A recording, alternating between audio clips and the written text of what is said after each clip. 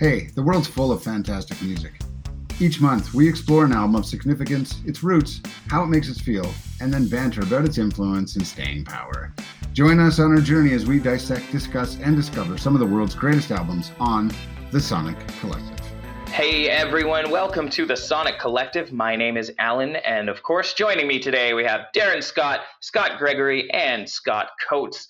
It is October of 2020, and we are right in the midst of doing our reviews of double disc albums. And of course, it was my turn to pick this time, and I chose 1984's Welcome to the Pleasuredome, the double album by Frankie Goes to Hollywood.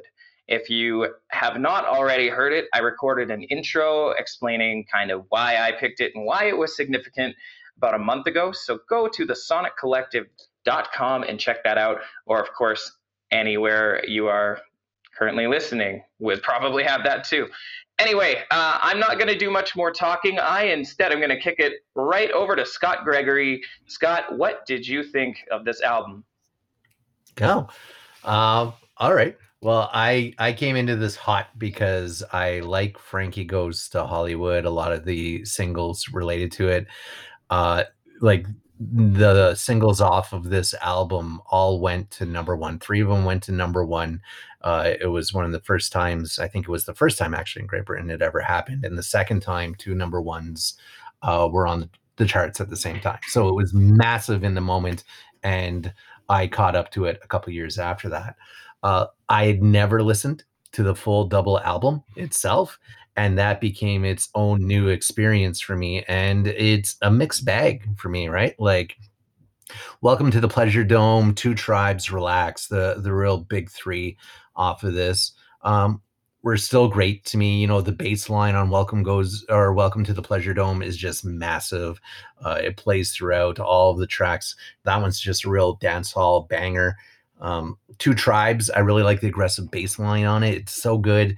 Wish the Lads Were Here is similar in that it just really gets aggressive on that. It's something that I really like about Duran Duran too, although these bands are nothing alike. But, you know, it's something that they have in common that I noticed that really draws me to both of them. And then the political commentary on Two Tribes was just really good. It's Cold War, right in the height of Reagan's popularity, just spot on, really speaking to power. And that appealed to me too. And then Relax as a Sex Pistols style, let's get as crude and rude and raunchy as possible. I thought that was really great too. Then we get into the other sides of the album and we kind of go up and down for me, right? Like, I am really hard on covers in general. And when half your album is covers, that really starts you behind the 8 ball for me. So the one that I did like was Born to Run. I actually enjoyed that. It was very true to the original. It smooths out some of the boss's grit in his voice, and that actually works for me here. You should see the face Darren's making. I think there might be a counter opinion later on, but for me, you know, I'm usually critical, but this I approve of this one. But Ferry Cross the Mersey, oh my God, Jerry and the Pacemakers did it right. This is exactly why I don't like covers. If it was done perfect the first time, do not do it again. San Jose, what the hell? My notes here say, save your karaoke for when I'm not paying for it. And then the rest of it gets like the Ballad of 32 really felt like either like a Queensryche or I call it a sexy party Pink Floyd song. I really enjoyed that one too. You just pulled out Queensryche. Wow, that's old school. I love Queensryche. Yeah, but this is old school too, right? So that kind of makes sense. Some of my notes initially when I was gathering early on was that that the Born to Run cover was the only reason I wouldn't throw disc 2 away. But I really grew with some of these songs to enjoy them. The Ballad of 32 was really great. Crisco Kisses. There's some debate about whether the song is just about traditional anal sex or fisting. And I prefer to live with the mystery and I will leave my review at that point.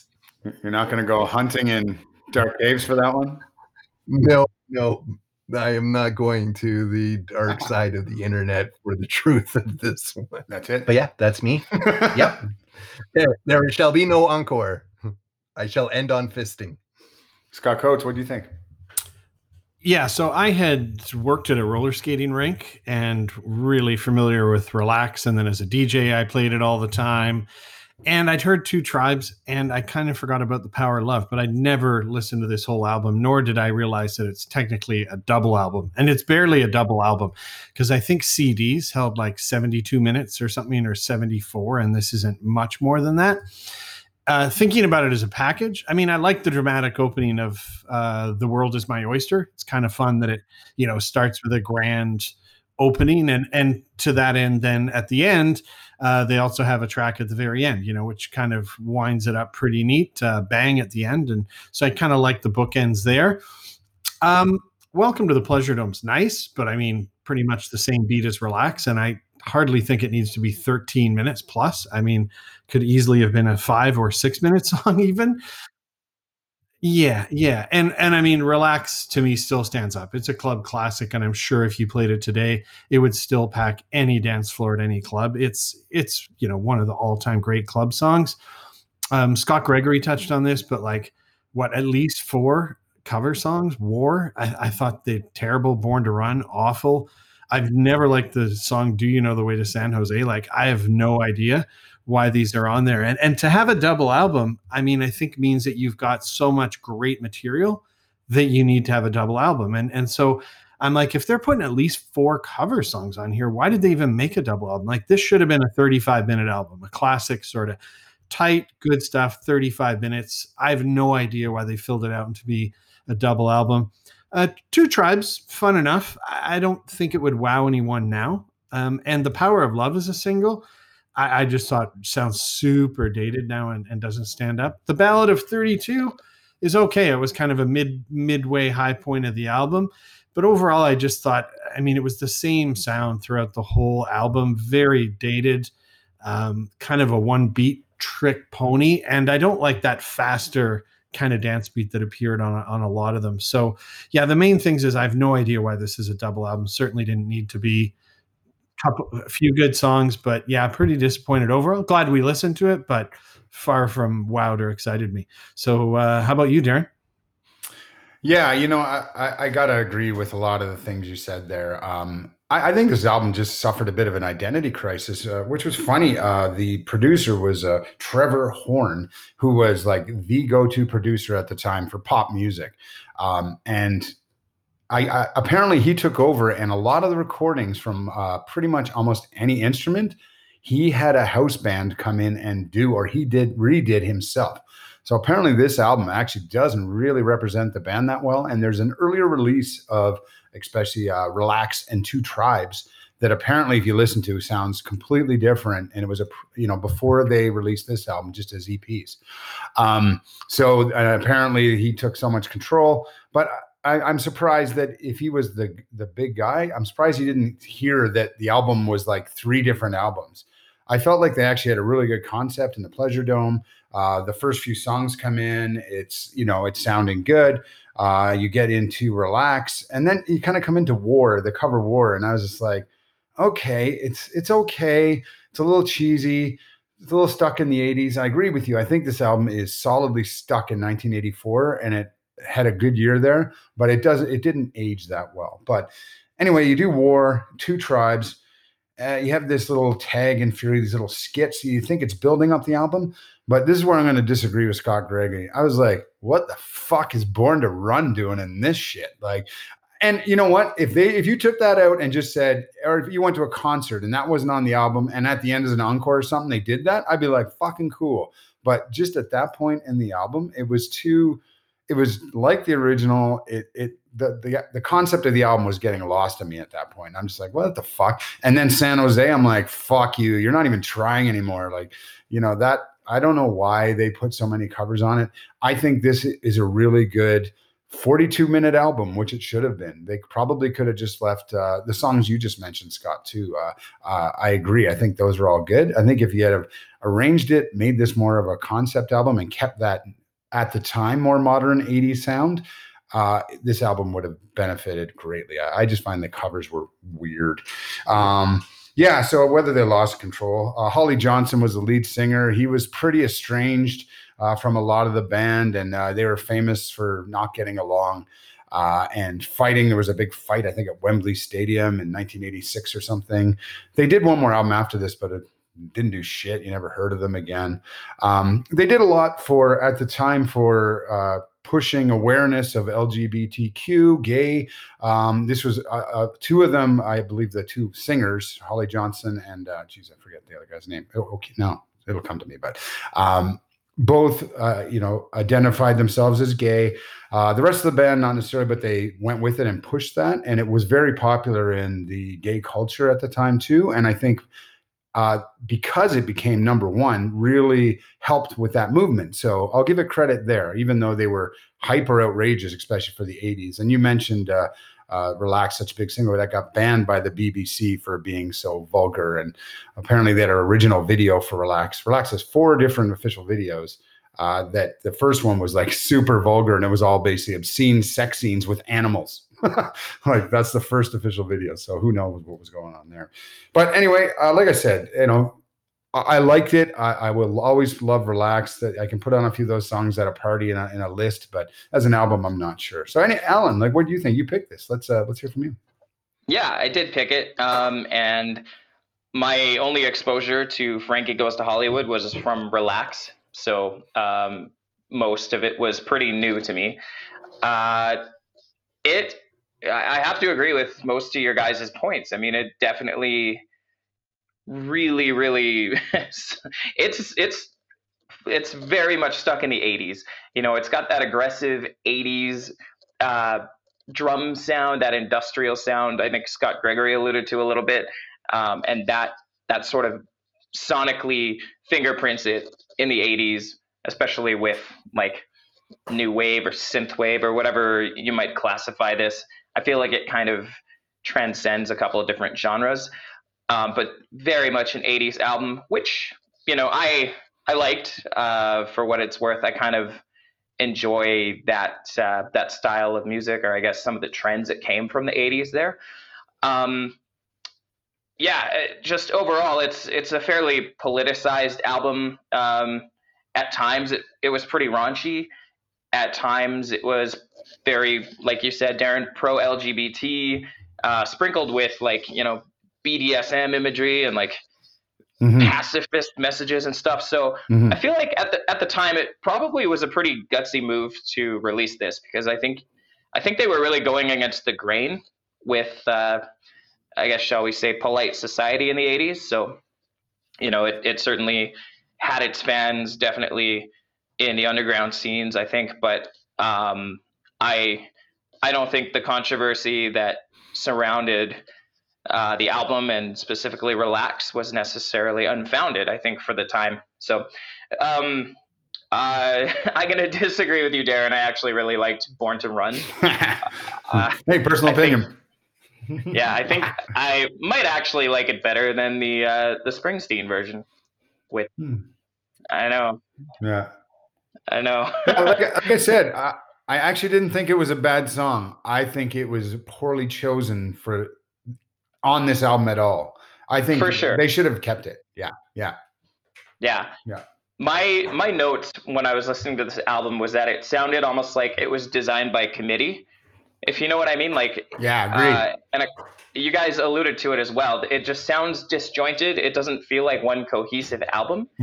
And you have to kind of wonder what was going on behind the scenes with, like you said, Trevor Horn was kind of overbearing with his production style. And I mean, I don't know who they were trying to please here, because this was their first album too. They had kind of already amassed a fan base with some of their previously released EPs. And then they went this completely different direction, which actually did alienate a lot of fans at the time too. So just pretty strange. Overall, I kind of was just left with a meh, I really liked it the first time I listened to it, and then after a few subsequent going back and re-listening to it, it didn't really appeal to me as much. I definitely disliked Crisco Kisses. The Power of Love I wasn't a fan of, and I did not like San Jose either. Yeah, I think actually, to be honest with you, my favorite song on the album was Born to Run. And I also no, that's good. That's okay. That's interesting, actually. That's an interesting take, even over like Relax. Yeah, and I think maybe just because, like I said, Relax was the only song I had actually heard. So, and I, thanks to Zoolander, I just I played that song a lot. Great movie. Yeah, definitely. And then War, I liked War, and I like Two Tribes as well. Wow. I did like War. I like that you took the other side of the album, because I think the other three of us were like kind of Relaxed, Two Tribes, the ones whereas you actually took kind of the other side, the less known, and the covers, which again they weren't bad versions. It just the album was bipolar. Yeah, bipolar is a good way to describe it, I think. Yeah. Well, should we get into our numbers? Sure. All right, let's just go in the same order. Scott Gregory, what are your scores?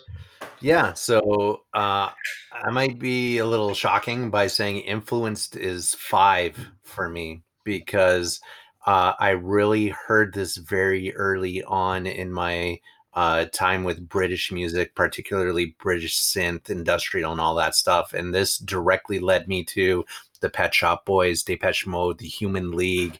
Like, all of that resulted from listening to the music that was off of this album. So that one skews really high for me. But would I actually recommend this album? I would put it at a 3. And overall, I would say a 3. It was just, I agree. Like, we review albums, not songs, right? And I can appreciate some individual songs on here, but as a double album, there's no rhyme, there's no reason. It's a little toxic in some places, and yeah, you should listen to it once and then rate it for the singles that you like, I think would be my recommendation to people out there, and then move on to the Pet Shop Boys, Depeche Mode, the Human League, KMFDM, if you want to go a little harder. Nice. Yeah. Good recommendations. Thanks. Yeah, for me, Influence, looking back then and now, Relax was the only one. So I sorry to poo-poo this one, Alan. I think it was a great picture, but Influence is a 1. Like, this didn't send me down any paths back in the day, nor will it want now. I'll give it a 1 and recommend, because I don't think there's a cohesive thing here. I don't think it needs to be over 70 minutes. And overall, I'll just give it a 2. I'm really not impressed. I don't think there was a double album here. There was barely one album. As Darren mentioned, the band didn't even probably record a whole lot of it. And while I love Relax and a couple of the other tracks, not a whole lot here for me. So how about you, Darren? Yeah, I'm falling kind of in the same realm here. What would help, though, is the premium 420 market has a nice new cannabis called Haven Street, Noisy Neighbor. It's super good, real fun time. Highly recommend it. Emphasis on the word highly. I'm just kidding around. I mean, this album, Relax was the 6th, and I think Two Tribes was the 20th best-selling UK singles of all time, still to this day. Yep. So there's no doubt that this album had a big influence, but I'm kind of with you personally. I remember it being a teenager in the 80s, but I'm going to put it as a 3. It was just average, kind of another 80s thing that was just there for me. Recommend. Honestly, as an album, I put 2.5, and I think that's being generous. It's just not, besides the singles, which you can just find on other playlists, don't bother, I guess. Well, it depends on your taste. But overall, I'm coming in at a 2.5 for that. That's about it. Sorry, Frankie. I appreciate the songs. I appreciate a lot that was happened on this album, but you got to relax. I just want to jump back in for one quick second, just based off of something that Darren said there, because this album and the songs on it absolutely owned 1984 in the UK and partially in the US. And I think if you even just read the Wikipedia on this and just saw the kind of records that it holds on the charts, you would be surprised. So if you're not going to listen to the album, read the history of the album, because it stands tall in some ways that you wouldn't expect it to. Yeah, another great Liverpool band, many of them. Yes. The greatest Liverpool band ever. Maybe not. No. You're right. Boy. How about you, Alan? Oasis is number one. It did not influence my taste very much because, again, I didn't really know much about the band except for Relax. So I'm giving that a 1. Recommend. I'm gonna have to kind of go split the vote with a 2.5. I think because it sonically it just sounds like a lot of the bands Scott Gregory mentioned. You know, your Pet Shop Boys and your Duran Duran. It's very much one of those 80s like poppy synthy driven rock bands. You know, it's kind of generic, and honestly, listening to it, I'm really, really surprised at the amount of accolade it got. You know, the fact that it's such a celebrated album. So 2.5 for recommend. And then overall, I'll be generous and I'll give it a 3 because there were a few songs that I think are really good, especially if you're in the mood for just something like that, you know, some kind of just standard 80s party tune that you want to throw on in the midst of a playlist. I think it's perfectly middle of the road stuff. So yeah, didn't knock my socks off, but didn't leave me cringing either. Awesome. Yeah. Does anyone have any final thoughts, or should we talk about who's up next? Who's next? Scott Gregory. That is correct. Nice. I've locked in the pick. It was literally up to today. There was 2 albums fighting back and forth for my attention, and I finally landed on one that I'm happy with. So. And no pressure, because this is the last of our double album rounds. All right. Yeah, so that does it for our review of Welcome to the Pleasuredome for October of 2020. And our next pick for November is going to be by our very own Scott Gregory, and we are looking forward to what that is. I'm not sure if he's ready to disclose it yet or not. You'll just have to tune in to my separate recording to find out. And where can they find out, Scott? Why, at thesoniccollective.com, of course. Or Spotify. Or Facebook, or Twitter. Or We've got so many ways. SoundCloud. Ermagerd, how do we keep it all up to date? Basically, there's no reason. I mean, if you're listening to this right now, there's no reason why you wouldn't listen to what Scott has in store for November. And you could be high on Darren's favorite weed and still manage to find Sonic Collective content. Amen. All right. Well, I think that about does it. Thanks for listening and exploring with us. We'll be back real soon with another pick and critique of albums that matter here at the Sonic Collective.